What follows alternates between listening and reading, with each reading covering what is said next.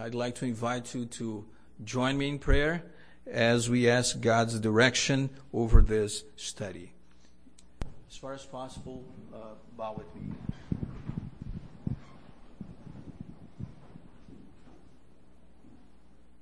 Yes, Heavenly Father, we once again want to thank you, and once again want to recommit our lives.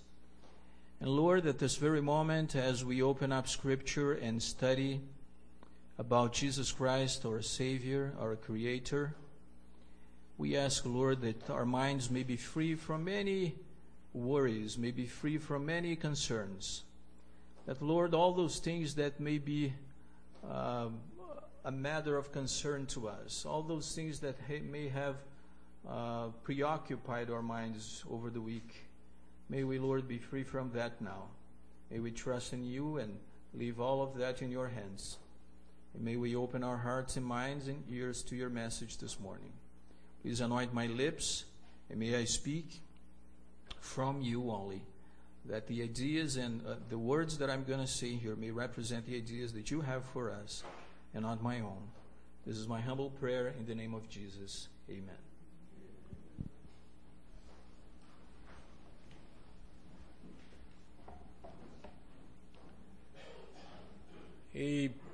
A pastor was talking to someone who had recently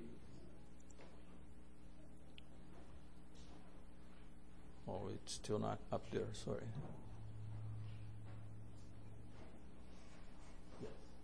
A pastor was talking to someone who had recently come into the faith. And they were talking, and the pastor turned to him and said, "Carl, if you had 100 sheep, would you consider giving 50 of them to the Lord's work?" And Carl responded, "Yes, Pastor, you know that I would love to do that. I would gladly do that." And fine, and the pastor turned to him and said, and Carl, if you had 50 cows, would you consider giving 25 of them to the Lord's work? And Carl said, "Yes, Pastor, you know that I would love to do that. I would be more than happy to do that." And the pastor said, "And Carl, if you had 2 goats, would you consider giving one of them to the Lord's work?" And Carl was upset, and he turned to the pastor and said, "That's not a fair question. That's not fair." And the pastor said, "Why not?" "Because you know that I do have 2 goats."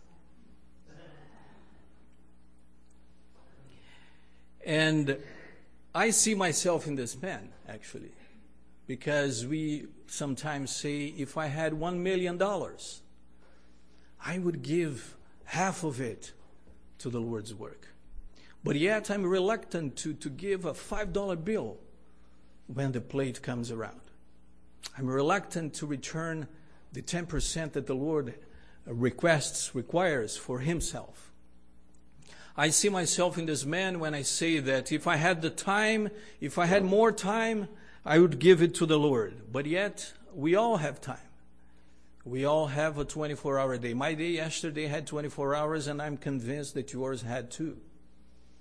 And we do have the time. It's just a matter of priority.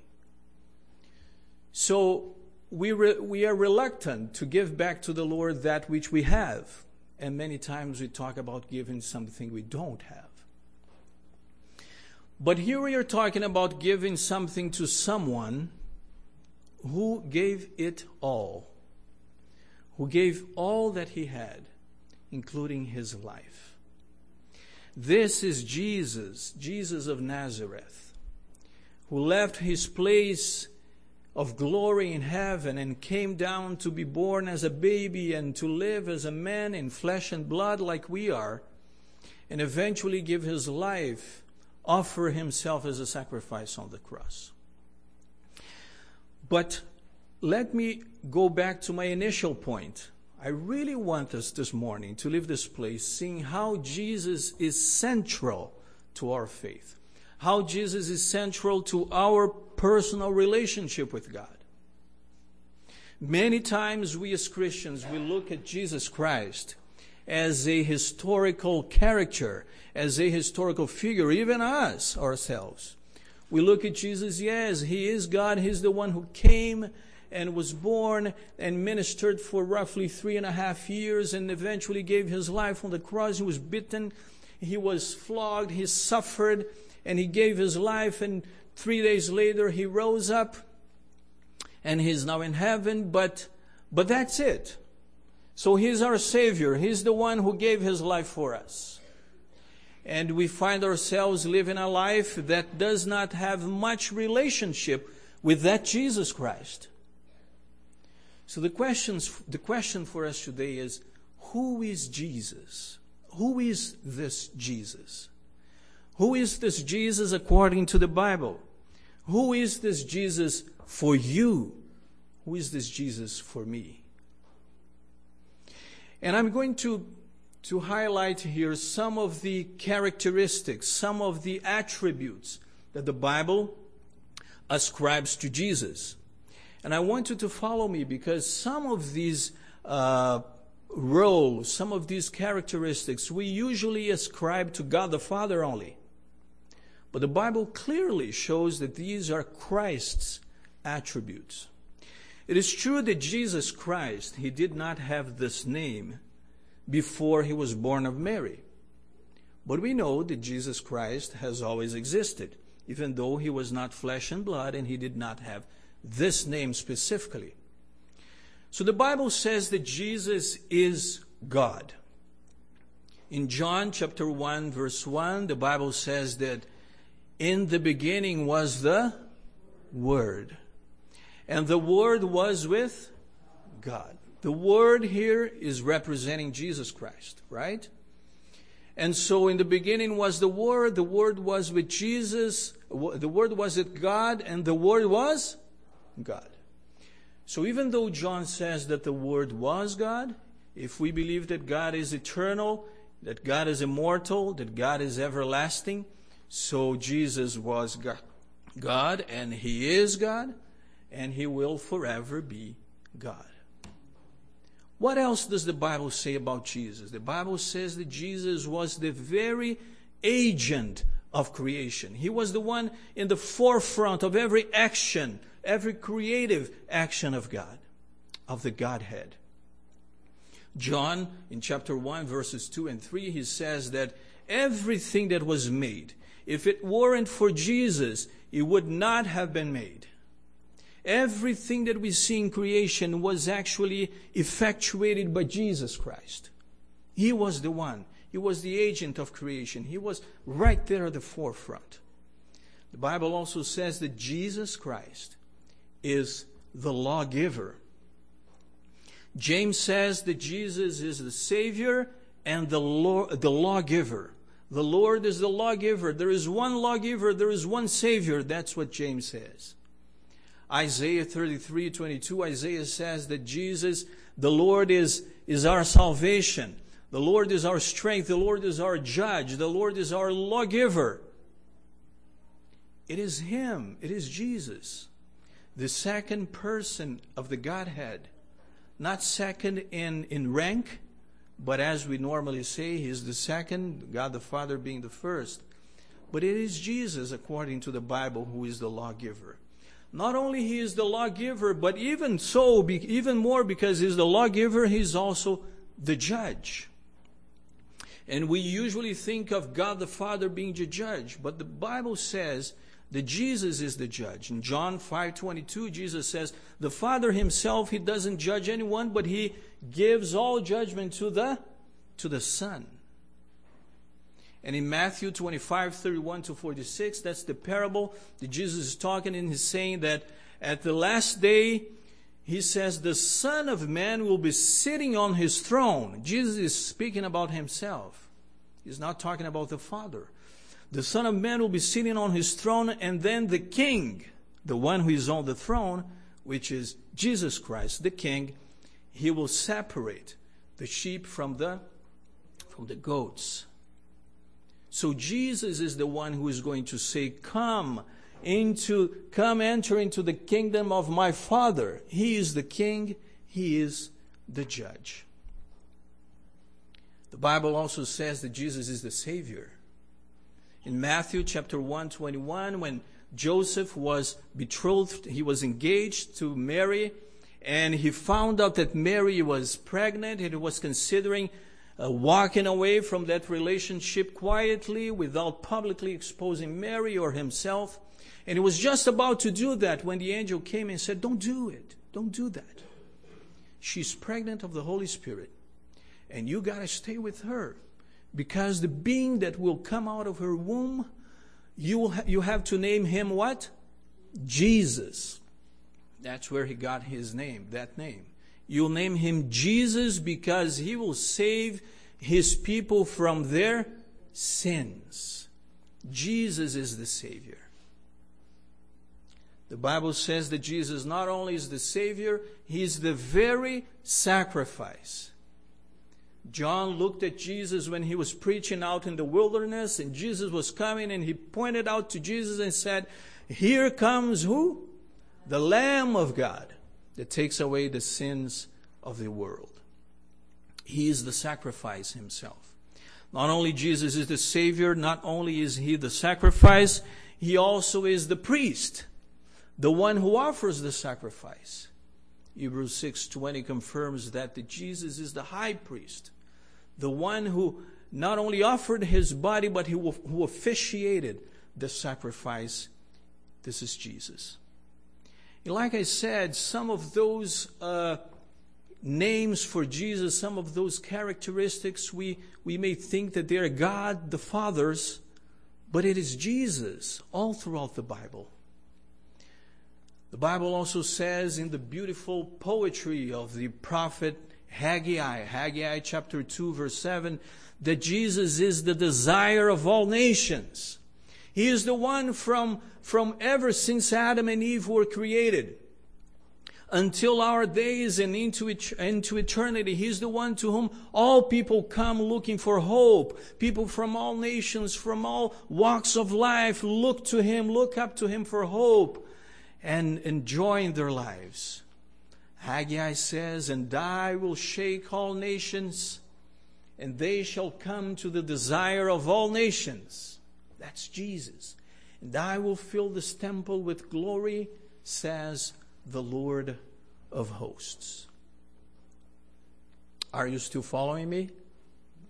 It's all talking about Jesus. This is all talking about the Son of Man. This is all talking about him who we say is the second person of the Godhead, of the Trinity. But the question still remains, who is this Jesus in practical terms? Not only a historical figure. And there is one image in the Bible that I think is probably the most intimate as we think about it. When the Bible says that Jesus is Emmanuel, that Jesus is God with us. Jesus is God within us. A woman was sleeping with her husband, and in the morning she just had woken up, and she turned to her husband and said, I had an interesting dream, rather. And I had a dream that you would bring me a very beautiful pearl necklace and offered me as a gift. Would you happen to know what that dream means? She asked the husband, and the husband said, you will find out tonight what the dream means. And so the day was spent by, and in the evening the husband came home with a nice small package, nicely wrapped, and he handed it to his wife, and the wife was quite convinced that she was going to get the pearl necklace. And she opened up the package to find a book inside. And the title of the book was The Meaning of Dreams. The Meaning of Dreams. And it's not so with Jesus. Jesus is the one whose revelation has been so real that he has taken the form of human beings, that he has assumed our form, our structure. So much he wanted to reveal himself. So much God wanted to be one with us. But on top of that, not only he became flesh and blood, but he, being the Word, he provided us with the Bible. He provided us with this book that throughout centuries and millennia has been preserved in some way or another by God's miraculous grace. And it's made available to us. The prophet Isaiah said in Isaiah chapter 7, verse 14, "Therefore the Lord himself will give you a sign. Behold, the virgin shall conceive and bear a son, and shall call his name Emmanuel." And sure enough, as the angel was talking to Joseph, as Joseph was considering leaving, walking away from Mary, the angel said, "You stay and you will call him Jesus, and he will be the Savior of his people." So all this was done, says the Bible, that it might be fulfilled which was spoken by the Lord through the prophet, saying, "Behold, the virgin shall conceive, shall be with a child." Behold, the virgin shall be with child and bear a son, and they shall call his name Emmanuel, which is translated God with us. And in fact, John, in chapter 1, after saying that the Word was with God and the Word was God, he says in verse 14 that the Word became flesh and dwelt among us. This is Jesus who became flesh, and we beheld his glory, the glory as of one of the only begotten of the Father, full of grace and truth. So I want you to be with me for a few more minutes. And I'm going to make a statement that the Bible is the whole Bible, not only the last book of the Bible, but the entire Bible is the revelation of Jesus Christ. The whole Bible contains the teachings of Jesus Christ. And the Bible contains the very words of Jesus Christ. And we need to learn that. We need to keep that in mind, because we need to bring Jesus into our lives and make him real to each and every one of us.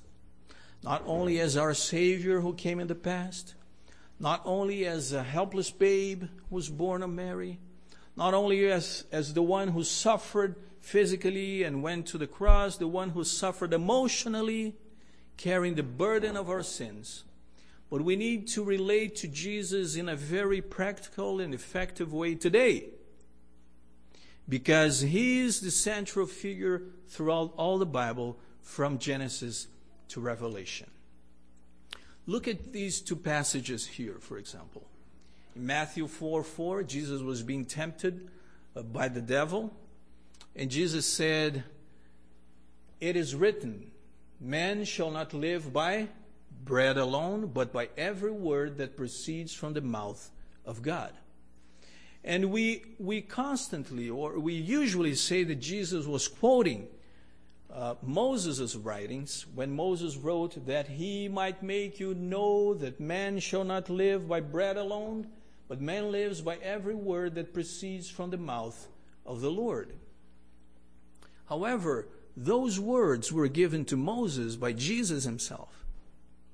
Every interaction from the creation of Adam and Eve all the way to this very moment, every interaction between the Godhead and the human race has been done by Jesus and through Jesus. So Jesus is repeating himself. He's repeating the very words that he had given to Moses in the past. It's true that he was quoting Scripture because Moses had written that down, but he was repeating the very words that he had given Moses to write. In Matthew 27:46, Jesus was at the top of his anguish right there on the cross, and he shouted, and about the 9th hour, Jesus cried out with a loud voice saying, Eli, Eli, lama sabachthani.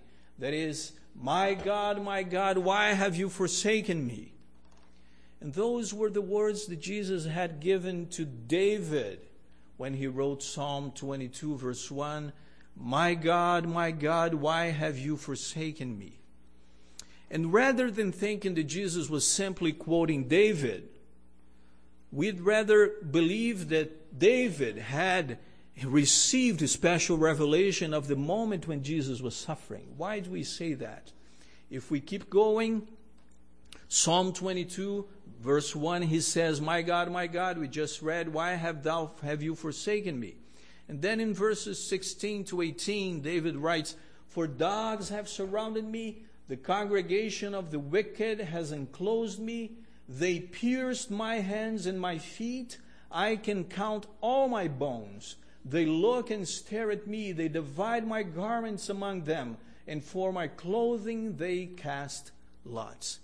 There was not an episode in David's life where he went through that literally, where he had his hands pierced, where there was some attempt to break some of his bones, but yet he was able to go through that unscathed. There is no episode in David's life. He was speaking prophetically, pointing to the moment where Jesus was being crucified.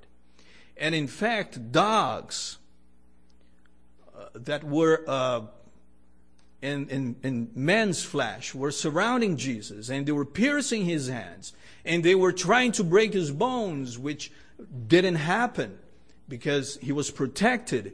But they divided his garments among themselves. Those are prophetic words that Jesus had given to David himself. And Jesus said those words when he was on the cross. Now follow me in these two next passages here. We're going to look at three passages. And please follow with me here. Jesus was having a confrontation with the Pharisees, or rather the Pharisees were confronting Jesus. And they were saying that we know whom our father is. Our father is Abraham. We are children of Abraham, but we don't know about you. We don't know where you come from. And Jesus says, I've known Abraham for a long time. Abraham, in fact, he saw my day, and he rejoiced. And at that very moment, the Pharisees were enraged, and they got stones to stone him, and they said, you are not even 50 years old, and you claim to know Abraham. Now you got crazy. You're totally fool. And Jesus goes ahead to say in John 8:58, most assuredly, I say to you that before Abraham was, I am. Now, the I am for the Jewish mind was very, very marked, very strong. They knew that God had revealed himself to Moses in the burning bush. And Moses saw that bush burning, and he was intrigued by that. And he said, I got to come closer and find out what's going on. And as he's coming closer, God speaks to him and says, stay where you are and take off the sandals of your feet, because the place where you're standing is holy ground. And then God talks to Moses and says, I have chosen you to deliver my people. And you will go there and you will tell Pharaoh that you are there to take my people out of Egypt. And you tell the people themselves that you are there to release them. And this is what you're going to do. And Moses turns back to God and says, but how are they going to trust me? I'm going to talk to them and tell them that I'm there to deliver them, but they are going to ask me, who has sent you here? On what authority? On whose authority do you come to deliver us? And God said to Moses, this is what you're going to tell them. You tell them that I am has sent you. You tell them that I am who I am. This is my name. And so when Jesus is discussing with the Pharisees, when Jesus is stand up to to the Pharisees, standing up to the Pharisees, and he says, I am before Abraham was. Jesus is saying that he was the one who was right there in the burning bush speaking to Moses. It was not God the Father, it was Jesus. And even more than, the Pharisees were enraged because Jesus of Nazareth was assuming divineship. He was assuming that he was God. He was the one who spoke with Moses, their leader, their great commander. But follow me here. So it's clear, it's the words of Jesus. Jesus is stating clearly that he was the one right there speaking to Moses. And in Exodus chapter 6, Moses, just before we read it, Moses went out and spoke to Pharaoh and spoke to the people. And Pharaoh was reluctant. He was not willing to let the people go. And Moses comes back to talk to the Lord. And Moses says, yes, Pharaoh is not willing. And God says, here is what you're going to do. You're going to look and see what I'm going to do for the people. How mighty a hand I'm going to put on Pharaoh. You're going to see everything I'm going to do to Pharaoh. And eventually he'll let the people go. And so it's the same being Moses is talking to, the same one who was there in the burning bush. It's the same person. It's the same God. And so Moses comes back to the Lord.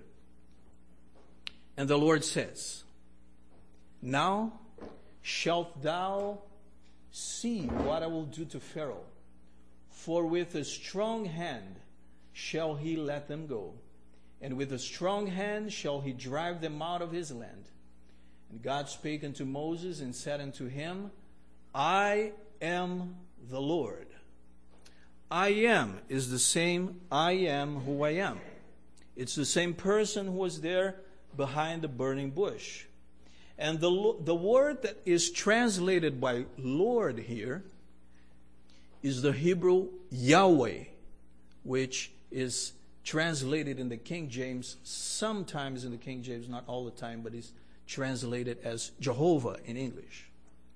So Jesus is the one who was there giving the law to Moses from Mount Sinai. He was the same one. He was the one who delivered the people out of Egypt. He was the one who was in the column of fire in the night and the one who was in the cloud during the day. He was the one who gave the law from Mount Sinai to Moses. He is the one who who helped them cross the Red Sea. He is the one who took the people all the way into the promised land. He is the one who's been there with Jacob, who was there with Jacob, wrestling with Jacob, and Jacob with him. He is the one who's been near everyone. Every interaction of the Godhead in the Bible has been done through Jesus. He was there when Adam and Eve lost their son Abel. And they struggled with that. They suffered because of that. And He's the same who's been there all the time, and He's been here for you today. There are people who have lost children. It's probably one of the most awkward things to have a parent to have to bury a child. But Jesus knows what that is. He never had a child, but He was next alongside every person in this universe, in this planet that has ever lost a child. He's been there. He's been suffering along with them. He was there when Joseph was sold by his brothers and thrown unjustly into prison. He was there all the time next to Joseph. And He's there with you today when people betray you, when people forsake you, when your family turn their backs on you because you have accepted Christ. He is there with you all the time. He was there when the people of Israel had nowhere to go. He had the sea before them. They had the sea before them. They had the army behind them. And the Lord made a way where there was no way.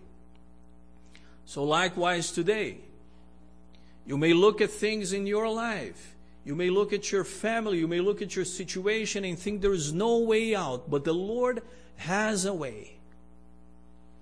The Lord has 1,000 ways to solve issues where you can see no way. The Lord was right there when Daniel's friends were thrown into the fiery furnace. He was even physically there in the fiery furnace with them. And likewise today.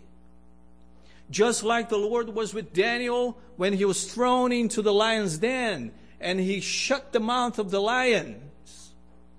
The Lord is here with you today. Whatever you go through.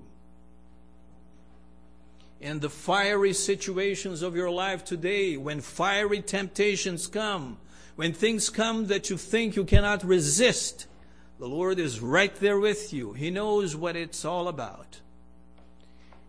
He's able to overcome lions and tigers and bears. He's able to protect you. He's able to strengthen you. The Lord's been there all the time. He was there when all of the widows in the Bible lost their children. He was there when the blind man was restored of his sight. He was there for the disabled. He was there for the downtrodden. He's been there for those suffering under the load of oppression. He's been there for the sick.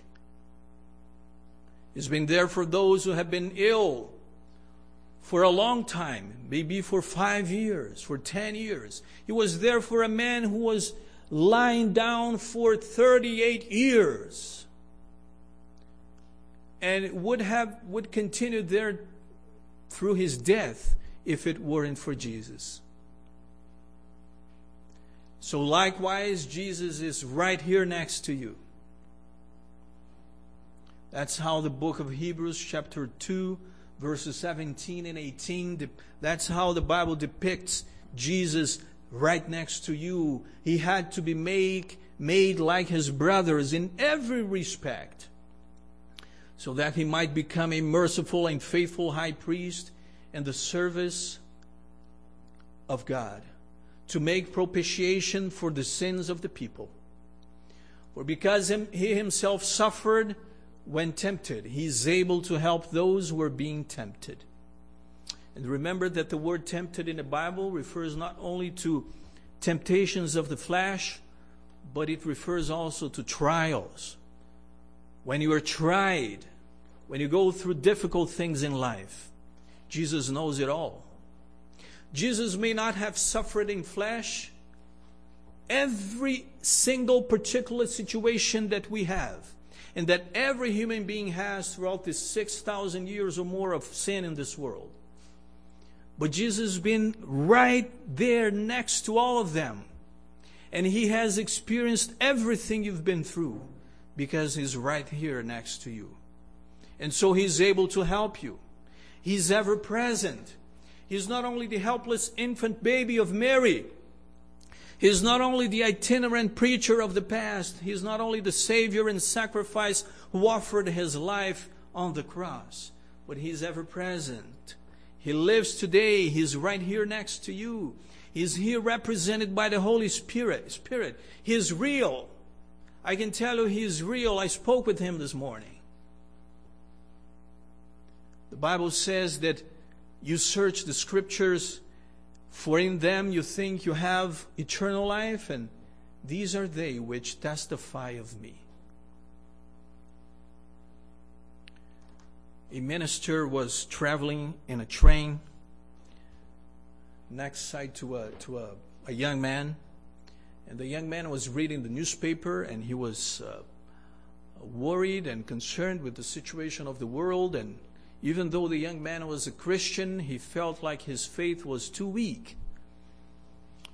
And so many were his temptations, and he turned and told the minister that he didn't think he would be able to stand life even a week longer. So the pastor looked to him, and he picked his Bible and said, "Look, I'm going to make this pen. I'm going to make this pen stand right here, in spite of all the rocking of this train. I'm going to make it stand here all balanced." And the young man looked at it and thought, well, it may be some magic, some trick. I'm going to look fixedly to that to see if I can see what's going on. And he turned to the pastor and he said, I don't think that's going to be an easy thing, sir. And he said, okay, you look at me. Look at me. I'm doing it. I'm doing it. It's not falling down. And the man says, that's not fair. You're holding it. You're holding it. And the pastor said, that's exactly the point. You cannot stand up by yourself. You cannot stand up alone, but there is someone who is next to you and is willing to protect you and to strengthen you and to keep you strong.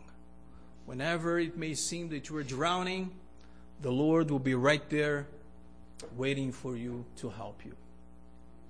It is my desire this morning that we may look at Jesus as the one who is constantly with us, represented by God the Holy Spirit.